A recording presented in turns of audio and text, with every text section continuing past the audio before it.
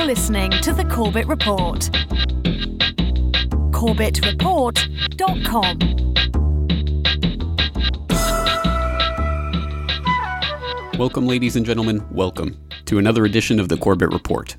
I'll be your host and guide for the next hour, James Corbett of CorbettReport.com, podcasting to you, as always, from the sunny climes of Western Japan, here on the 25th day of June, 2012. This week, I would like to once again direct your attention to an interview that was conducted by another media outlet with yours truly, James Corbett.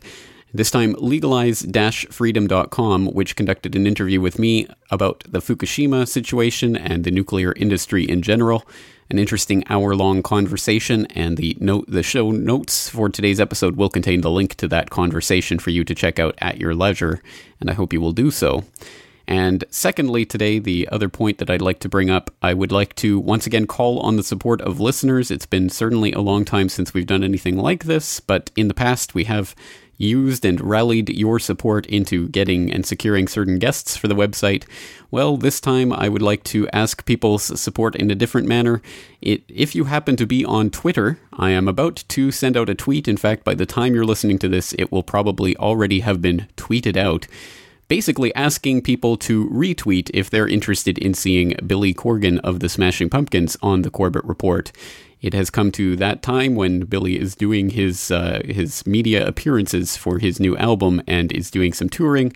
The Smashing Pumpkins will be coming to Asia later on this summer, so if the possibility is there to schedule some sort of interview, I would certainly be interested in that. And anyone who has, for example, listened to his very interesting interview with Steve Jones of the Sex Pistols from a couple of years ago, where they talked quite openly about chemtrails and genetically modified foods and the various ways that we're under biochemical attack, will know that this is not only a way to tap into the mainstream zeitgeist, as it were, and to access a lot of people who would not otherwise be listening to something like the Corbett Report, it also promises to be a very interesting conversation in and of itself. So if you are interested in this project, please help me by retweeting that tweet. If you happen to be on Twitter, just go to twitter.com/Corbett Report and you can find that tweet and retweet it, and hopefully it might get someone's attention and might help to secure that interview. But on that note, let's leave that there and let's turn to today's podcast, because we have a ton of information to get to today. Welcome, my friends, to episode 232 of the Corbett Report, AIG Exposed. If you are anything like me or many, many others standing on this side of the precipice that was the global economic collapse of September 2008, you probably received a, no pun intended, crash course in American International Group, aka AIG, in the wake of that crisis. Even by today's standards, AIG's losses are breathtaking. The insurance giant blew through nearly $189,000 a minute last year. That's despite the $150 billion taxpayers invested to prop it up. By the time this is said and done, the cost of AIG to the taxpayers is about $200 billion, or about $2,000 for each household. If it's such a money drain, why keep AIG afloat at all?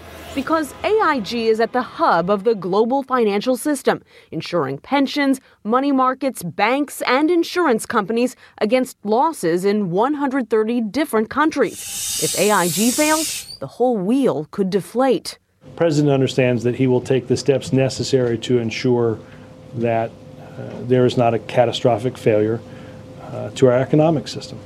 Today's $30 billion aid package is meant to buy time as the government, which now has an 80% stake in AIG, tries to sell off parts of the company at the highest possible price. Let's say you're a small property investor, you own 3 houses. Would you like to have to sell them in the next month, or would you like to be able to hold on to at least a part of them to sell them over the next 3 years? Will Americans ever get their tax dollars back?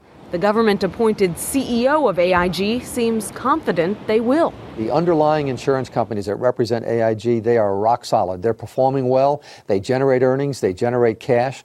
We'll be able to take either that cash or the value of those assets, give it to the Federal Reserve in satisfaction of the debt.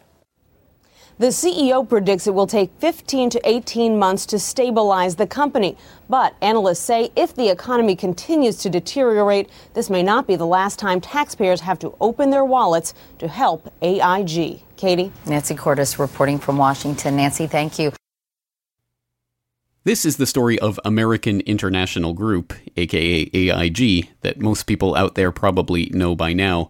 Namely, the downgrading of their credit rating in the wake of the Lehman Brothers collapse in September 2008 that caused a liquidity crisis that it in turn caused the markets to go into a tizzy and caused really, ultimately, the formation of a new paradigm, the bailout paradigm that we're still laboring under today, whereby the U.S. Federal Reserve steps in and does whatever it has to do in terms of printing funny money and raining it down on Wall Street as helicopter Ben Bernanke promised before becoming chairman of the Fed. Well, that's exactly what happened in this crisis, and this is exactly what has transpired with, as that report indicates, not the $182.5 billion bailout, the largest bailout in history, number that was thrown around at the time, but in fact a bailout that climbed upwards of $200 billion over the course of the proceeding several months.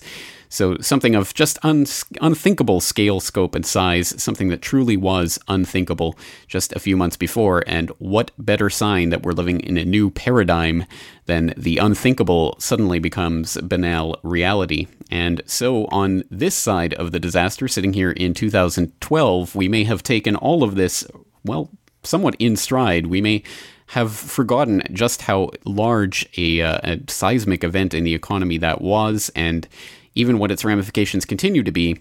And it looks like the prevailing narrative about all of this is that, well, it's time to sweep the AIG story under the rug and really forget about the nationalization of the largest insurance company in the world and the 29th largest corporation in the world. Let's just sweep that back into the memory hole because it's no longer important, because we have stories like this one from ToledoBlade.com from just earlier this month. Fed reports repayment by AIG of $53.1 billion loan. Quote, the Federal Reserve Board reported Thursday that American International Group has repaid all of its $53.1 billion in bailout loans from the Federal Reserve Bank of New York, plus interest. The government stepped in with a $182.5 billion package to rescue New York-based AIG from collapse in 2008. The bailout was the largest in history. End quote. And that is the entirety of that article, a grand total of 3 sentences devoted to the largest bailout in history, and the subsequent denouement of that bailout.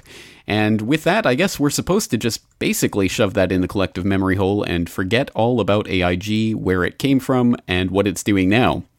But it's not as easy as that, as you may have imagined, so there have been very few people, but there have been some brave people out there exposing AIG, what it's really been doing, and what the ramifications of all of this are. So today we're going to be digging up those skeletons and putting them on display for all to see. Now, in order to understand any of the context of this story, why it's important, or where it's heading from here, we will have to, as always, start rolling up our sleeves and exploring the real history of American International Group, what it is, how it was formed, and what its real history is. And in order to do that, well, why don't we turn to the horse's mouth itself and take a look in there and see what we can find.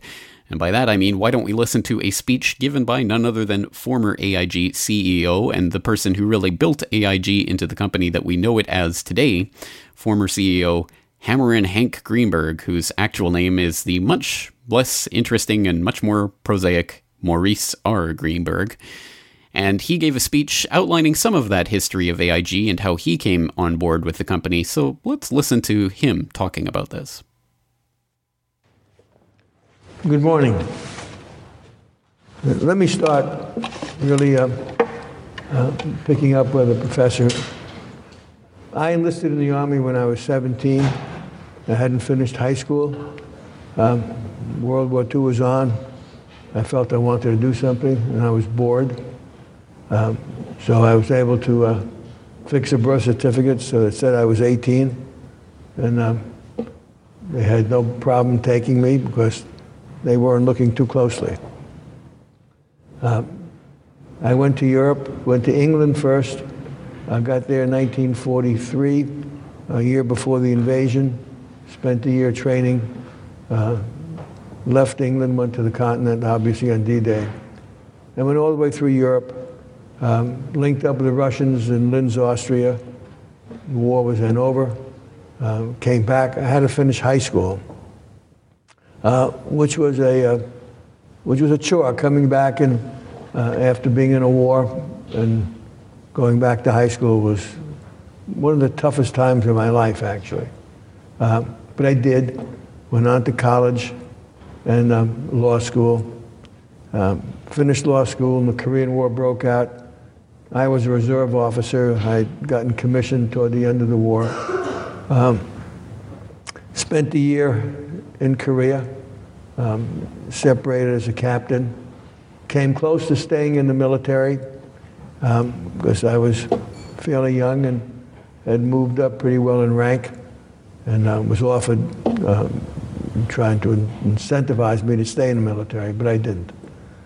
But I finished law school and came back. I was married by then, married a girl that I met in college, and I had to get a job.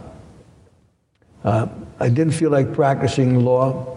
I didn't think I had a law degree. I didn't think I wanted to do that. So I was visiting. I came back from Korea, and the next day went down to visit some of my friends who went to law school with, and it convinced me that I didn't want to practice law. And as I left their office, I went by an insurance company, a Continental Casualty Company. And I thought I'd see if they had a job opening. So I went up to the personnel director, and he was kind of nasty. Now, I had just come back from Korea, and I came back, I had orders to fly back, so I was really very untamed at that moment. Just only about 4 days before that, I still almost had mud on my boots. And so I went down to the main floor, looked around the directory, and there was a resident vice president by the name of Bob Reed. I just walked into his office and said, "You have the word I used was not the one I use now. You don't have a very good personnel director." And I was a little more excited than that. And I wound up getting a job. And I started as a junior underwriter in the insurance business. So what is a junior underwriter? You analyze risks and decide whether the company wants to write those risks or not. And I had to get a job because I said I was married and had responsibilities. And I kind of liked it. I was working in this, what they call the special risk division, which was different kinds of risks almost every day. Some were sports risks, some was accidental death thing for executives. It was a whole range of different risks you had to analyze. I found it interesting. I became the youngest vice president in the history of that company. I moved to Chicago, where its head office was, and about a couple of years later, it's a long story, so I won't take you through, I met Starr, C.V. Starr, who was the founder of the company that I chair today. Starr started his company in China in 1919, long time. And obviously during World War II, he had to leave, came back to the United States. And he had a series of small insurance companies. And I was intrigued with his business because it operated outside the United States by and large. He had one company in the United States called the American Home, which really was a failure. It was not doing well, and he was embarrassed by that fact that a company that was not doing well, that he owned, his other business, he represented American companies in doing business overseas. It was called the AIU, American International Underwriters. It was one of a kind, and it operated mostly in Asia, one or two European countries, but by and large its background was really Asian, having started in China, as I said, in 1919. So anyway, I joined Star and took over the American home in New York, which I said was not doing well. It was a failure. Now, what was wrong with it? It did business through agents, and depending upon the skill of a company, would determine the quality of the agents that it had. And while it was an old company, it had a very poor agency organization, and so the quality of its business was very, very, very poor. So it was losing money year in and year out, and the job I had was to turn it around. To cut that short, I got rid of all the agents and went into what they call the brokerage business. Instead of writing small businesses, we began writing large commercial risks, and we needed a lot of reinsurance. I went to London, got Lloyd's to back that strategy, and up to then, most of the large risks were being written in London at Lloyd's. Very few American companies had the skills to underwrite large, complicated risks, whether it was large property risk or casualty or marine, aviation, very difficult risks.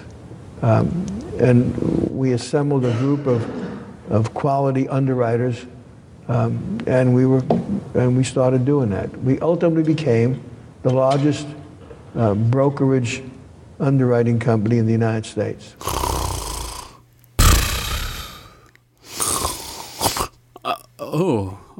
Sorry about that. I must have dozed off there. Yes, well, so far so perfectly bland, as you would expect from the completely monotonous and boring details of a bland financial institution like AIG, and its perfectly snooze-inducing history, spoken in bland monotones by a particularly uninteresting storyteller.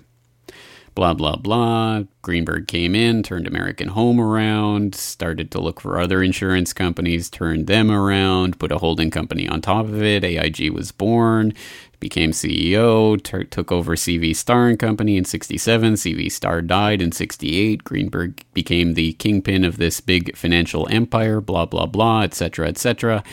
You can go and listen to the whole story for yourself in its entirety by following the link to that audio on the show notes for today's episode at CorbettReport.com.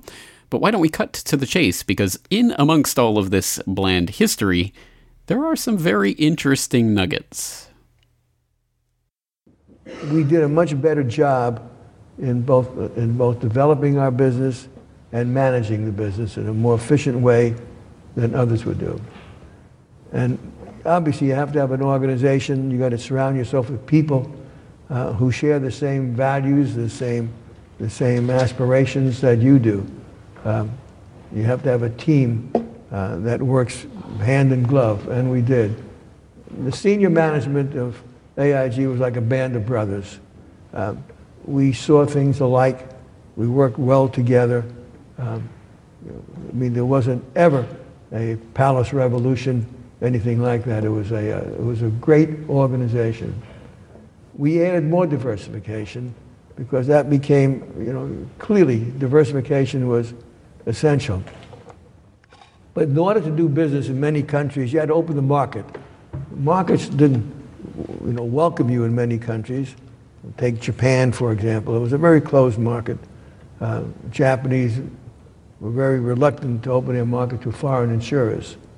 So we had to force the market open, and we did. We used the U.S. government was very much on our side, and if the Japanese didn't open their market to us, we worked hard to keep some of their own companies, whether it was insurance or otherwise, or other things, from doing business in the United States. We didn't hesitate to use the U.S. government to support our desire to open markets around the world. didn't hesitate to use the US government to open markets around the world for AIG?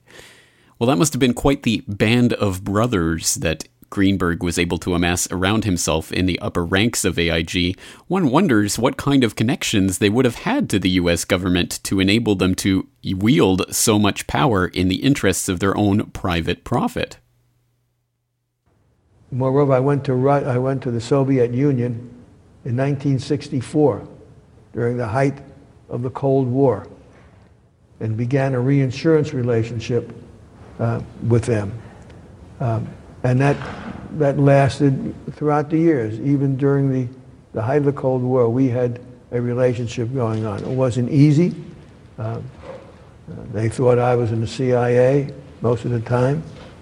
It was a difficult thing, but we persisted. And when the Iron Curtain came down, we had a head start against anybody else. Well, being a CIA agent certainly would actually make sense in a lot of different ways, especially the connections to government that enabled Maurice Greenberg and his band of brothers to wield the government like a stick for the use of their own private profit at AIG, but the way Greenberg tells it, it just sounds like sour grapes from jealous competitors and suspicious foreign governments. So is there anything to this? Can we dig up anything about AIG, about Greenberg, about the past of this insurance company that would make such ridiculous, outlandish accusations actually seem not so outlandish? Well, the answer is a resounding yes, but you're going to have to bear with me and buckle down because we've got some reading to do. In fact, quite a bit of it. There are some absolutely incredible articles that I want to draw your attention to that will help to connect some of the many, many, many dots in this greater AIG picture. But as I say, there's a lot of reading to be done here, so we'll put on the record what we can. The rest of it you'll be able to garner from the show notes for today's episode. Once again, the link to the articles so that you can get them and save them to your hard drive so they don't mysteriously vanish into the internet memory hole will be there for your reading pleasure. And until then, let's start going down this rabbit trail and see how far down the hole we can get with stories like this one from that bastion of conspiracy mongers and paranoid theorists, the LA Times, which back in September 22nd, 2000, published a very interesting article about a piece of history that had up until then been classified, and basically the public had not been worthy of knowing it, according to the US government. It goes under the headline, "The Secret Insurance Agent Men." Quote, "They knew which factories to burn, which bridges to blow up, which cargo ships could be sunk in good conscience. They had pothole counts for roads used for invasion and head counts for city blocks marked for incineration. They weren't just secret agents, they were secret insurance agents. These undercover underwriters gave their World War II spy masters access to a global industry that both bankrolled and ultimately helped bring down Adolf Hitler's Third Reich. Newly declassified U.S. intelligence files tells the remarkable story of the ultra-secret Insurance Intelligence Unit, a component of the Office of Strategic Services, a forerunner of the CIA, and its elite counterintelligence branch X2. Though rarely numbering more than half a dozen agents, the unit gathered intelligence on the enemy's insurance industry, Nazi insurance titans, and suspected collaborators in the insurance business. But, more significantly, the unit mined standard insurance records for blueprints of bomb plants, timetables of tide changes, and thousands of other details about targets, from a brewery in Bangkok to a candy company in Bergdorf. They used insurance information as a weapon of war, said Greg Bradsher, a historian and National Archives expert on the declassified records. The OSS Insurance Unit was launched in early 1943, long after it had become alarmingly clear that the Nazis were using their insurance industry not only to help finance the war, but also to gather strategic data. American insurance companies had been competing furiously for overseas business even after the United States entered the war, and the OSS files suggest that details about U.S. factories and cities were falling into enemy hands because of the interlocking international relationships among insurance companies. Germany had 45% of the worldwide wholesale insurance industry before the war began, and managed to actually expand its business as it conquered continental Europe. As wholesalers, or reinsurers, These companies covered other insurers against a catastrophic loss that could wipe out a single company. In the process, the wholesaler learned everything about the lives and property they were reinsuring. The motives of the OSS unit's founders were both pragmatic and patriotic. This story is incredible because the unit begins as part of the desire of American insurance interests to contribute to the war effort and exploit it for future economic gain, said historian Timothy Naftali, a consultant to the Nazi War Criminals Interagency Working Group that was created by Congress last year. The men behind the insurance unit were OSS head William Wild Bill Donovan and California-born insurance magnate Cornelius V. Starr. Starr had started out selling insurance to Chinese in Shanghai in 1919 and, over the next 50 years, would build what is now American International Group, one of the biggest insurance companies in the world. He was forced to move his operation to New York in 1939 when Japan invaded China. End quote. Well, if you're anything like me, not only will that story have cleared up any questions there may be about any linkages between the proto-AIG and the proto-CIA back in the day, and not only will that have cleared up why it is that intelligence agencies in general would be interested in making use of insurance companies, it should also have been a very interesting piece of history. And if that is the case, then I would suggest you go and read the whole fascinating story for yourself. Once again, the entire article linked up in the show notes at corbettreport.com.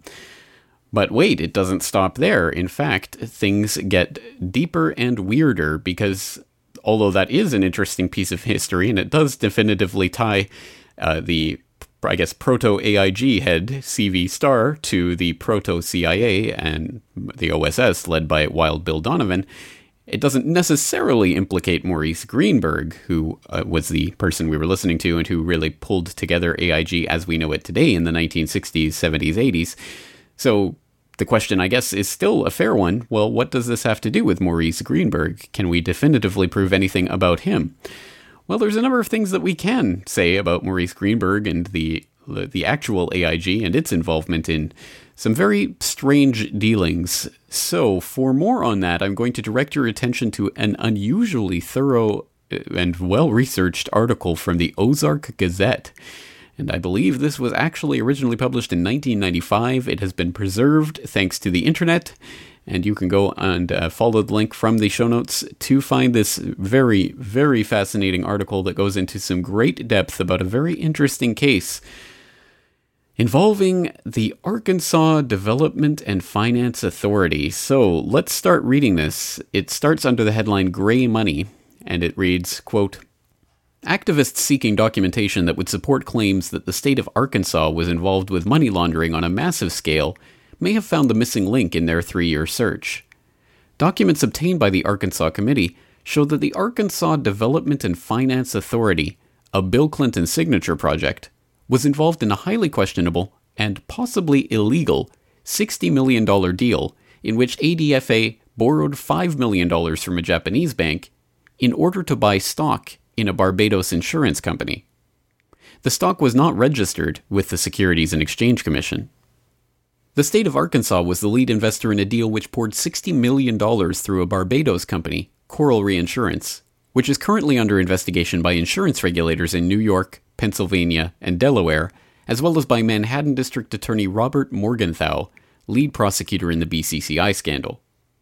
Additionally, the Ozark Gazette has recently been told that as a result of the release of the Coral documents, the independent counsel, Kenneth Starr, is also investigating the deal.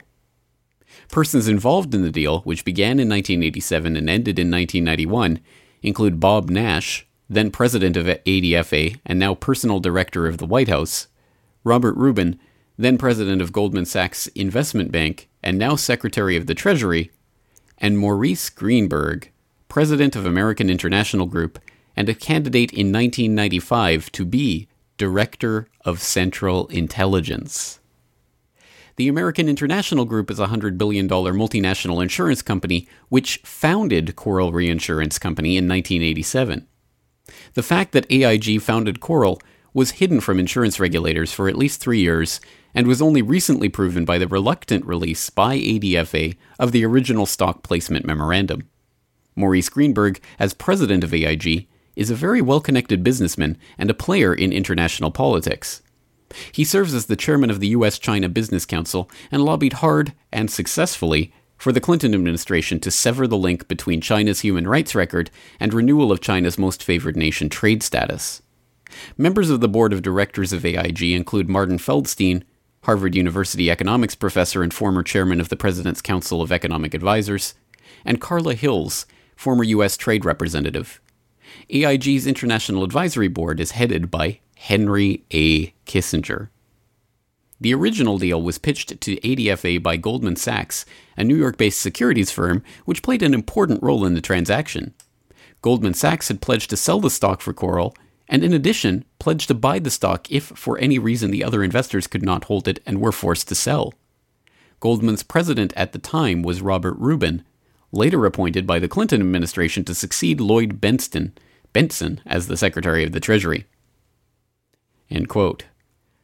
Well, I don't know what to say other than to say that this story goes on and on and on and on and gets more and more bizarre as you get into it, and involves all sorts of figures whose names should be ringing a bell in one way or another.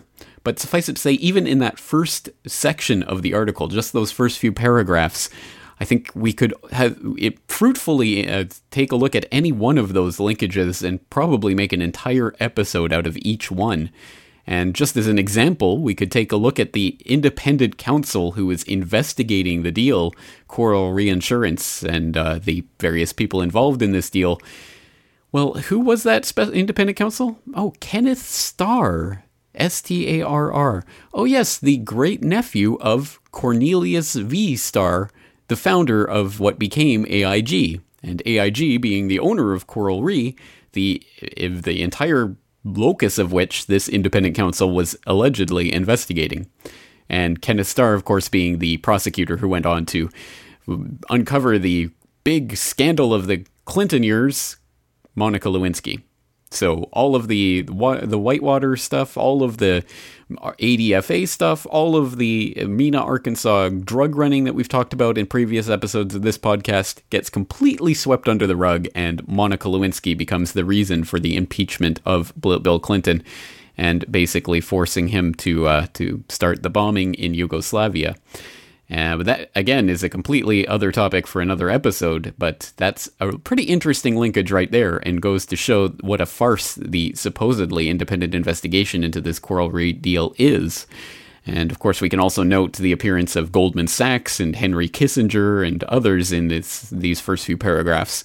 But why don't we dwell for a moment on the Arkansas Development and Finance Authority, which came into existence under Governor Bill Clinton, then Governor Bill Clinton of Arkansas, back in the 1980s. Well, what is the ADFA and what was it involved in? I first met Bill Clinton in the mid to late 70s. He was an up-and-coming politician. There were a group of us, Jim Guy Tucker, Bill Clinton, Sheffield Nelson, and myself. And we kind of ran around and palled around with each other. It was from that point that I did a lot of projects for Bill from a marketing perspective. In 1988, I went to Bill. I said, I need a job to kind of relax, mellow out. Bill Clinton and Betsy Wright, they suggested that I go to work for a place called the Arkansas Development Finance Authority. And they said my talents could really be used there. It was the best kept secret in Arkansas. After about 2 weeks, I went to Wooten Epps, and I said, Wooten, I think I've got enough background on this that we can start marketing it. Now, what is the criteria for loans? He said, whoever Bill wants to get a loan.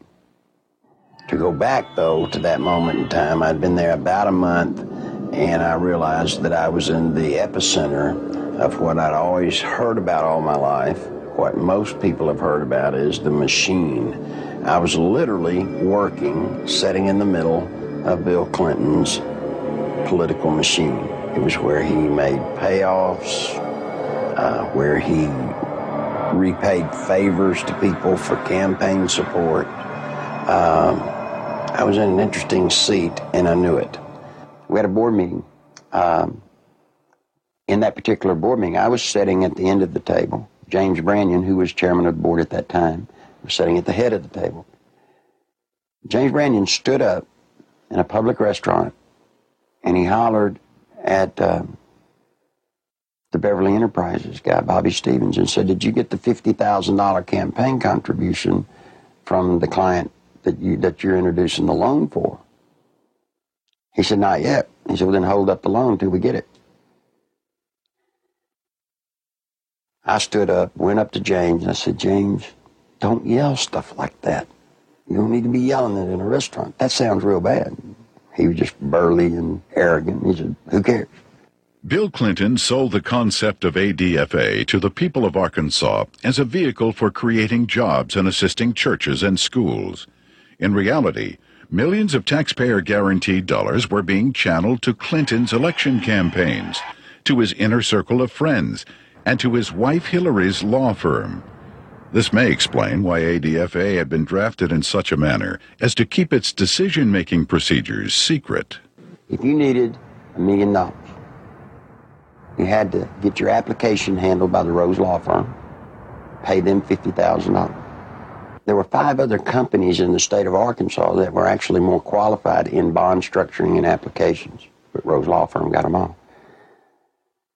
I started checking around and I kept asking, well, one thing's bothering me, to the comptroller, Bill Wilson, how do people make payments on these loans? He looked at me and said, "They don't." He thought I knew.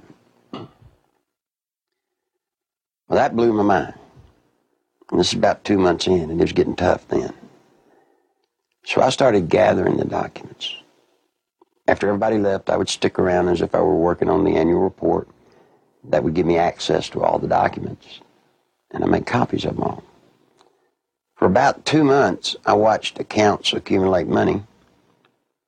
At the end of the month, they zero balanced. They're laundering drug money. There were $100 million a month in cocaine coming in and out of Mena, Arkansas. They had a problem. They were doing so much money in cocaine, $100 million. You create a problem in a little state like Arkansas. How do you clean $100 million a month? ADFA until 1989 never banked in Arkansas. What they would do is they would ship the money down to Florida, a bank in Florida, which later would be connected to BCCI. They would ship money to a bank in Atlanta, Georgia, which, by the way, was later connected to BCCI. They'd ship to Citicorp in New York, which would send the money overseas. And there was an interesting one, a bank in Chicago. That bank, by the way, is partially owned by Dan Rostenkowski. Dan Lassiter would get the bonds. He would become the broker for the bonds. He would transfer money back to ADFA. He never sold a bond. The money then would leave ADFA, go into one of the various banks for the specific bond loan, and they would zero it out. When they zeroed it out, they were giving it back to Lassiter, less their handling fees. During the Lassiter investigation, we had numerous witnesses for the federal grand jury, had extensive testimony. People that was connected with Lassiter and drug use and everything else. His cocaine use become used as a tool for sexual favors and also for business deals that influence people. And that's when Mr. Lassiter became quite flamboyant with his cocaine use, and then ultimately led to his arrest and conviction. The sad part of all of this is that, as amazing and just incredible as this story is, the rabbit hole continues to go deeper and deeper, so I will allow you to explore that on your own with the ADFA and how that dovetails into the Mena connection, which we began to detail way back in episode 19 of this podcast, nearly 5 years ago. So I will ask you to hearken back to that episode if you want more information on the Mena connection, drug running, and how that leads right into the lap of Bush and Clinton. But in case we want to continue pressing ahead with the AIG side of everything here, at the very least, AIG's involvement in this deal with the Coral Reinsurance getting $60 million of investment, $5 million of it from the ADFA, which all signs point to drug money laundering. A very, very interesting case. And one of the particularly interesting parts about Coral Reinsurance is, well, where the name came from, or at least allegedly came from. And this all goes back to Coral Talavera Baca, who was or at least alleged to be, or claimed herself to be, the wife of infamous Medellin cartel co-founder Carlos Letter. So you have the wife of an infamous drug gang warlord, who is the person who the entire company Coral Reinsurance is named after. And she also happens to be presenting herself as legal counsel for AIG, for a very important part of that company, as early as 1994, and continues to do so for several years until a pesky reporter starts to ask questions about it, considering the fact that she is not even a licensed lawyer. Why is AIG employing this admitted wife of a drug gang warlord who got off with $3 billion of his money intact after getting arrested? Why is she working at AIG as a legal counsel despite not being a lawyer several years after the arrest of Carlos Letter? Just a bizarre story in and of itself. And again, that rabbit hole goes down and down and down into AIG and drug connections. So I will let you pick it up for yourselves and read part of that multi-part investigation from thewilderness.com and Michael Rupert, who was investigating that in 2001. It was due to be a multi-part series, but it got cut off at part 2 by 9/11. And yes, again, you just can't make this stuff up. There is the AIG 9/11 connections, and those have been detailed, well, probably most familiarly to my audience by Richard Andrew Grove, now of TragedyandHope.com and the Peace Revolution podcast, back in his infamous and I think must-listen audio, Project Constellation, which I've talked about several times on this podcast. But for those of you who have not yet heard that, or for those of you who would like a refresher and how all of this ties in with AIG, I will direct you to Black 9/11 by Mark Gaffney. This is a book that has recently come out from Trine Day Press, and I did have Mark on the radio program to talk about this book and talk about 9/11 insider trading and other such very juicy topics. And on a programming note, for all of those people who have written in to tell me that this episode is not available for download, thank you very much. In fact, yes, I am aware of this fact. Unfortunately, because of the schedule changes to the radio show this week, for whatever reason, this episode didn't end up getting recorded, or at least not recorded in its entirety. We have the first 20 minutes of it or so, and I am in the process of finding out if there is a recording of the full episode talking to Mark Gaffney about his book, Black 9/11. There may or may not be in the next 24 hours. I will be confirming that, and if there is not, I will put up the first 20 minutes of that conversation that still exists anyway, and we'll have to have Mark Gaffney back on to continue talking about this, because obviously a fascinating subject, and it's a shame that that seems to have not been recorded. But picking up from Black 9/11, in Chapter 3, called A Walk on the Dark Side, Mark Gaffney starts getting into the AIG 9/11 connections, because, yes, they're there as well. So I'll read a section from this book. Quote, "The crash of American Airlines Flight 11 into the North Tower of the World Trade Center at 8:46 a.m. should have raised red flags because the point of impact at the 95th and 96th floors was another remarkable happenstance. Both floors were occupied by Marsh & McLennan, one of the world's largest insurance brokerages, with ties to the private intelligence firm Kroll Associates, which held the security contract at the World Trade Center. Indeed, the network of corporate ties here is so entangled that tracing all the links would fill this entire volume, but the most salient connections can be enumerated.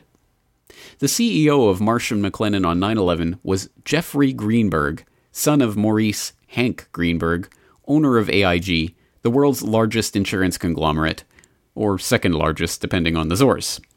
Greenberg's other son, Evan, was CEO of Ace Limited, another large insurance company. Maurice Greenberg had been a director of the New York Federal Reserve Bank for many years, and in 1994-95 served as its chairman. Greenberg was also vice chairman of the Council on Foreign Relations, which, as already noted, sponsored his 1996 report, Making Intelligence Smarter, the Future of U.S. Intelligence. As a result of that report, Senator Arlen Specter floated Greenberg's name as a candidate for the directorship of the CIA. Although George Tenet eventually got the job, the mere fact that Greenberg was in the running shows the extent of his influence. In 1993, Greenberg's huge insurance conglomerate AIG reportedly bankrolled the Wall Street spy firm Kroll Associates, saving it from bankruptcy. Thereafter, Kroll became an AIG subsidiary. After the 1993 World Trade Center bombing, Kroll acquired the contract from the Port Authority of New York to upgrade security at the World Trade Center, in the process beating out 2 other firms. Kroll continued with the WTC security contract through the period leading up to the September 11th attacks. One of Kroll's directors, Jerome Hauer, also managed New York Mayor Rudolph Giuliani's Office of Emergency Management, which was located on the 23rd floor of WTC 7, which was also destroyed on September 11th. Kroll's contract gave it unfettered access to all of the buildings destroyed in New York on 9/11. Nor was this all. In 1998, AIG invested $1.35 billion in the Blackstone Group, a private New York merchant bank. According to the New York Times, the 2 companies had worked together for many years. Indeed, Maurice Greenberg had served on Blackstone's advisory board since 1989. The connection is of special interest because in October 2000, Blackstone Real Estate Advisors, the real estate management arm of Blackstone Group, purchased the mortgage secured by WTC 7. This startling string of coincidences should have been reason enough for the 9/11 Commission to investigate both the Blackstone Group and Kroll's shady background, as well as their relations with AIG, Ace Limited, and Marsh & McLennan. The Commission was armed with subpoena authority and could have probed deeply enough to learn the truth. Unfortunately, the official investigators were not interested in connecting the dots. The 9/11 Commission report, released in 2004, was, at best, shamefully inadequate, as will become apparent in the course of this narrative. Important evidence continued to appear nonetheless. In 2006, a whistleblower named Richard A. Grove went public with stunning testimony about his involvement with the Greenberg Empire. An up-close and personal experience, Grove says, that nearly cost him his life.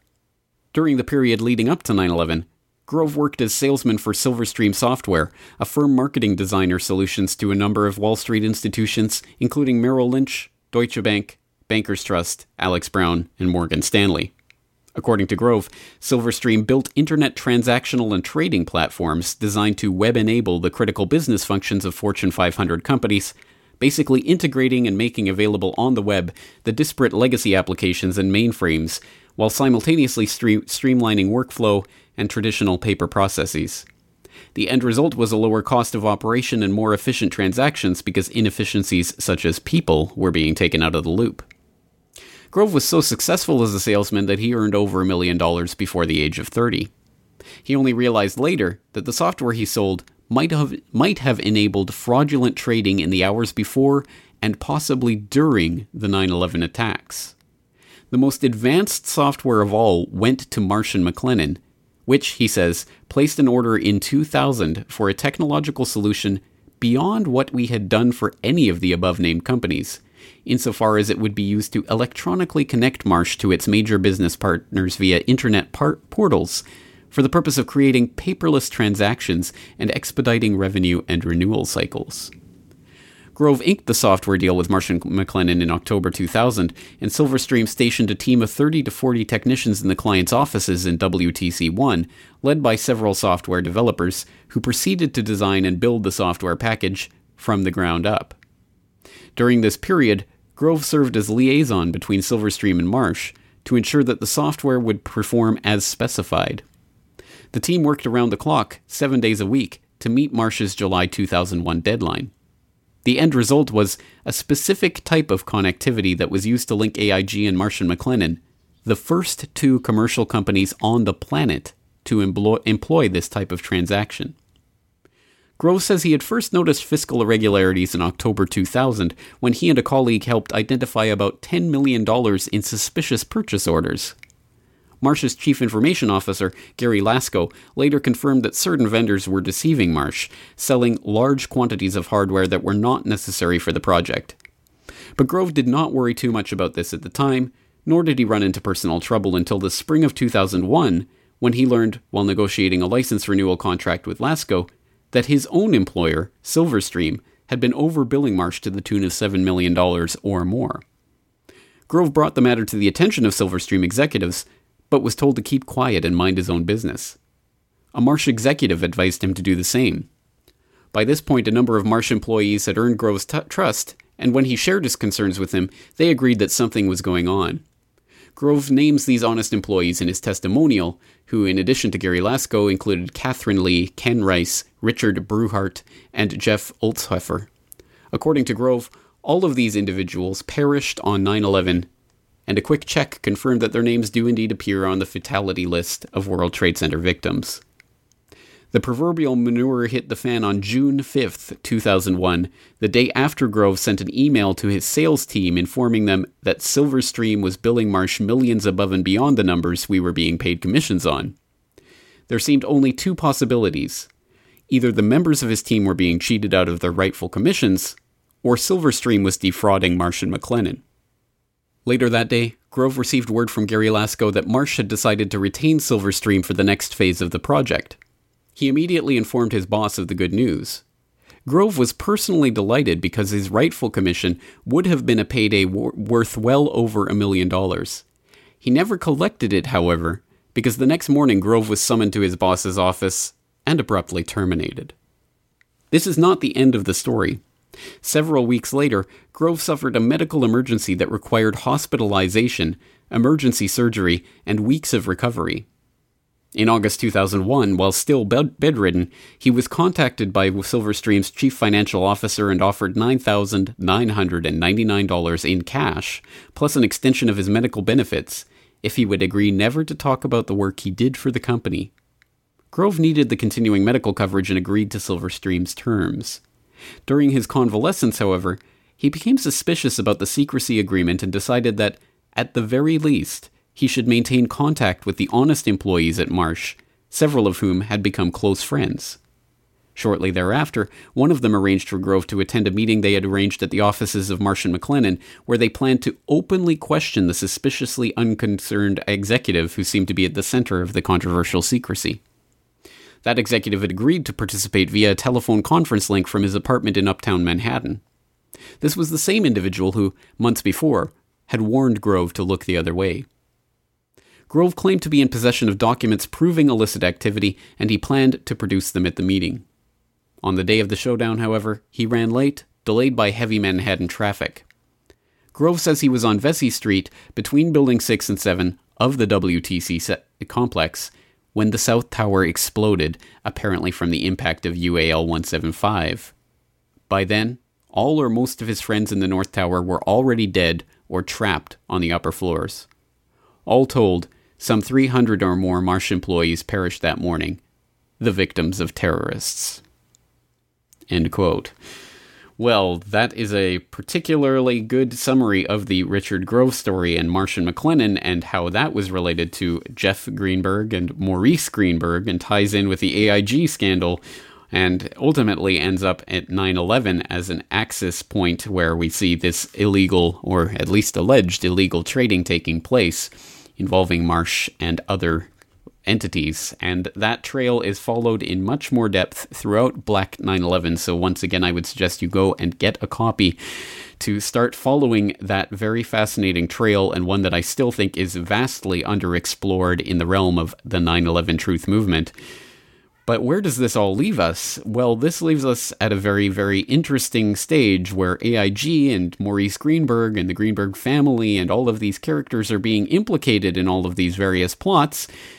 But all of this seems to be dismissed because just a few years later, Maurice Greenberg actually gets forced out of his position as CEO of AIG, the company that he helped build from basically the ground up, by, well, pretty much an upstart, the New York Attorney General Elliot Spitzer, over some fraud allegations. Well, that seems to be quite the precipitous fall from grace for someone who was, for example, once held up as a potential director of Central Intelligence.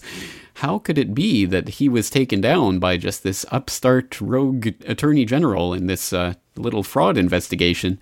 There must be more going on.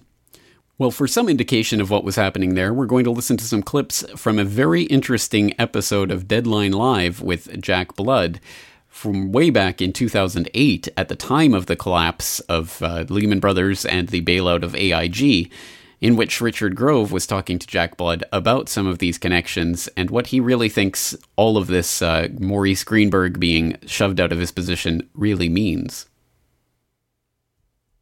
Well, I want to underscore, because they destroyed a lot of evidence that day, both at the Pentagon and Building 7 and the World Trade Center towers. A lot of crucial evidence to show malfeasance, money laundering, et cetera, was all destroyed. And they tried to destroy you and your evidence by dictating you up. Again, keeping in mind they had prior knowledge that the towers would come down, and they wanted our guest, Richard Grove, to go up to the 96th floor to bring all of his evidence and to, I shouldn't laugh, but I mean, it's just amazing that they thought they could get away with this. And it was just fortuitous, a chance of luck. You got stuck in traffic, that you weren't up there in that tower and were killed that day along with your evidence. Right, because Enron started, I think, September 6th, and a bunch of the Enron records were in World Trade Center 7 and in the World Trade Center.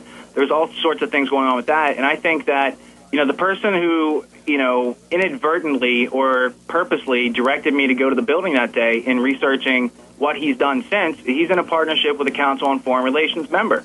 So, when Silverstein's getting warnings from, possibly the Mossad or other CFR members who are in the know, and Marsh and AIG are run by a father and son team who are both in the Council on Foreign Relations, and the father, Hank, who runs AIG, was the chairman of the Council on Foreign Relations and the chairman of the Federal Reserve Bank. And then right after 9/11, Marsh and AIG got busted for their insurance scheme. So Spitzer goes in and investigates. And it goes really deep from there. But the summary is that Hank Greenberg had to leave AIG, and so that's what I think is going on right now. He's making a move through the Fed, using it as a proxy to retake over his company at a fraction of the cost. You see, now that isn't something you're going to hear on the news, folks, every day. Can you get into, we got about 2 minutes left in this segment, and we're going to be talking about this, folks, for the entire hour with our guest, Richard Andrew Grove. Can you elaborate on that? So Hank Greenberg, Maurice Hank, they call him Hank Greenberg. It's not the baseball player, but, Well, that's why he took it. He named himself Hank after the famous baseball player. His name's Maurice Greenberg. He had a history in the U.S. Signal Corps, which became the NSA. He has very close ties to the OSS and CIA. He's worked with Wild Bill Donovan back in the day before it was the CIA. One of the co-founders of the CIA, his son, is on the board of directors of AIG and Kroll Associates, and Kroll Associates did security at the World Trade Center on September 11th and has an affiliation with John O'Neill and his death, and there's all sorts of things. But let me just back it up a second and just say that it starts out, AIG started out with Cornelius V. Starr, who also worked with Wild Bill Donovan. And Cornelius V. Starr is related to Kenneth Starr, who put Bill Clinton on trial. So that whole misdirection about a blowjob while Kosovo and all these other, Milosevic, all these things are going on, we have to just understand that, they basically try their own people using their own people, so there's never any unknown risk in what's going to happen. It's all like theatrical. All right, let's pick up where we left off. You kind of dropped a bombshell, and that's why I wanted to have you on. And I'm reading things in a lot of the same ways you are. Hank Greenberg using the Fed to retake his company, AIG. Any elaboration, any evidence, any documentation you can throw behind that and let us know exactly why you think that would be appreciated. Go ahead. That would have been good for me to print it out, right? I do have it, and I'm going to post it on the website along with this video in the next 24 hours. But what it posits is this. When Hank Greenberg got displaced out of his own AIG, he then became chairman. He fell back to be chairman of something called the Starr Foundation and something called SICO, the Starr Investment Company. And so when you go into what these entities do, it brings what AIG does into context, because AIG, for instance, at one time at least in the recent history, had more private airliners than any other corporation out there. So they had their own private fleet of airlines, like the largest private fleet outside of the military. And so the question is, what does AIG do? What is the nature of insurance? What is the nature of reinsurance? And as some people... You mean protection money, right? But go ahead. Right, sure. Protection money. There's where you bring in Kroll, because Kroll does kidnap and ransom protection and these sort of policies that are held by top CEOs and covered by AIG. They actually use Kroll as the operator, the actionary that goes in and rescues these executives who were held hostage for money and whatnot. So, you have that aspect of the insurance, and then when you get into the reinsurance, really, along with software, that is a prime vehicle and a plausible place where you can launder large amounts of money, because you're dealing with all this fluff, and there's not much solidness there. So it's a huge area. And so where you back up a step and you say, what was Marsh & McLennan? They're the world's largest insurance brokerage. They own reinsurance brokers. They own insurance companies. They're partnered father and son with AIG. And Hank's other son, Evan, ran ACE Insurance. So you've got his family in control of these three insurance companies. And then as a result of 9/11, what happens? Premiums go sky high, right? And at the same time, AIG and Marsh are caught cheating their customers out of hundreds of billions of dollars. And, when Spitzer investigates, that's a whole other story, because you have to understand where Elliot Spitzer came from. He was a rich kid whose dad was much like the Donald Trump of his time. Spitzer, financed his own campaign partially, but the other guy who helped Spitzer finance his campaign and get into politics was a guy named Michael Cherkasky. Now, Michael Cherkasky was the CEO of Kroll, and when Spitzer investigates Marsh and AIG, and Kroll is part of that group, AIG sells Kroll to Marsh, and Cherkasky, the guy who brought Spitzer into the politics game, becomes the CEO at Marsh, making it very hard for Spitzer to do an investigation. And at the same time, Spitzer's claiming to do an investigation into 9/11, but he never connects all the dots. Now, it's not my job to speculate why he doesn't connect the dots.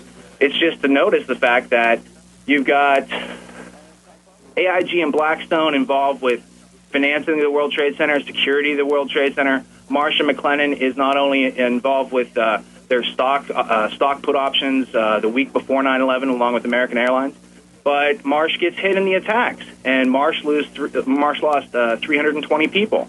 And then the CEO of Marsh Risk is L. Paul Bremer, and L. Paul Bremer went over to Iraq and was overseeing, the governor of Iraq, yeah. Right. Hundreds of billions of dollars again. And he's the one that, of course, broke up the military, and that, of course, precipitated in the sectarian violence. And then, of course, we can get into P2OG and some of these other operations. But how the plot thickens. Go ahead. Well, so you have all these things, and they're kind of unnoticed both by the 9/11 community as well as the traditional news community. The traditional news community is running stories on Spitzer and why he can't crack AIG and Marsh and what's going on there. And Spitzer's own account says that the people at Marsh put on black hats, meaning that they weren't willing to share investigation information. They weren't willing to share information freely with the Attorney General. And Spitzer in his articles says, I can't figure out why they would do that. Well, I know why they would do that, because there was a lot more to be seen except, beyond this little $100 million or $100 billion fraud or whatever that's going on. And so it is that I will, with this clip, as with every other piece of information that I've directed you to today, implore you to go and explore that more fully and listen to the entire conversation there between Jack Blood and Richard Grove, as it is truly fascinating. And that, again, taking place just days after the collapse of Lehman Brothers, still in the midst of the AIG bailout brouhaha, and all of that swirling around, and yet they were able to pierce down to what was really going on and who the players really were, because they were grounded in history. And once again, that is absolutely key for all of us, so that when these types of events take place, we have an idea who is who, how they're connected, and what's really happening. So we can sit here now, 4 years later, and with the luxury of that 4 years of hindsight, understand that, for example, if AIG really is tied at the hip with intelligence agencies and involved in dirty dealings with the likes of Henry Kissinger and others all around the globe for the past 30, 40, 50 years at least, well, then certainly the government could not allow that information to come out, or at least the people who were implicated in those deals could not allow that information to come out. Therefore, AIG could not be allowed to fail, because if it did, all of its deals would unravel, and unravel in a very public way. So that certainly makes sense that the government would come in and nationalize the company in order to cover up all of it and to make sure that none of that ever got thoroughly investigated or seen through to the end. Because, well, you have to keep all of this bailout shenanigans undercover and under wraps because, the public just can't know this information. Well, a very convenient excuse anyway. So if 9/11 was used to hide fraudulent transactions and vast amounts of money that were being funneled and moved around on that day, then perhaps the crash of 2008 was also used to hide some of the dirty dealings of some precarious companies like AIG that suddenly found themselves in dire straits. Once again, unfortunately, all of this is necessarily speculative because I presume you, and certainly not I, are privy to any of this insider background information or know what kind of deals are being made in the corridors of power. But if there is anything that we can say, other than to, of course, implore you to continue exploring all of the different threads that we've left kind of hanging out there today in this rich tapestry that is AIG, to put it politely. If there's anything else that we can do, it is to at least take a moment to reflect on the possibility, and we don't even have to go out there and try to draw lines together when we don't have the documents to do so, but even what is the ramification of an insurance company, any insurance company, being tied at the hip or perhaps even puppeteered by elements of the intelligence agencies? Insurance companies know more about you than pretty much anyone else. They know who you are, they know where you live, they know where you work, they know about your medical history, they know all sorts of detailed information about your lives, so that just as that information about infrastructure, about buildings, about all of that information was so valuable to the CIA, for example, during World War II, when they were looking for good targets to attack and to burn enemy cities to the ground. Well, think about an intelligence agency that's part of a greater police state control grid that is trying to completely control every aspect of your daily life and know everything about you. It only makes sense that they would want to puppeteer or in some way team up with something like an insurance company that is watching over everything you do.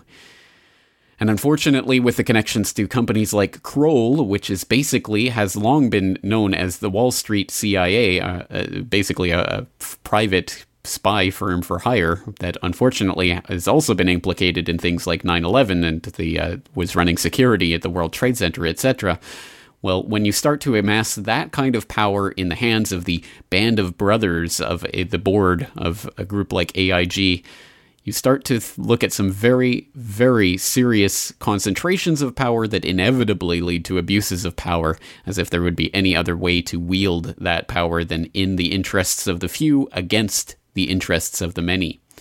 So I think it serves us all to reflect on what the ties between the intelligence agencies and the insurance industry generally might mean. And, of course, we have to keep that in mind while investigating further into the history of AIG, which, once again, I'm going to leave to all of you out there to start plumbing the depths of all of the stories that we've touched on today, because I think they are definitely a rich vein of history that deserve to be mined. But on that note, we're going to leave it there for today, so I thank you very much for joining me. I am your host, James Corbett, asking you to join me again next week for another edition of the Corbett Report. Woke up this morning to a rainy day. I was so late for work that I forgot to shave. On the way to work I was ashamed because my car broke down and that was really lame. You don't even know what it's like to have insurance, whether house or motor car ride. Someone save me in the right time. Why does this breakdown always have to happen to me? I could really use a break now. To my surprise, everyone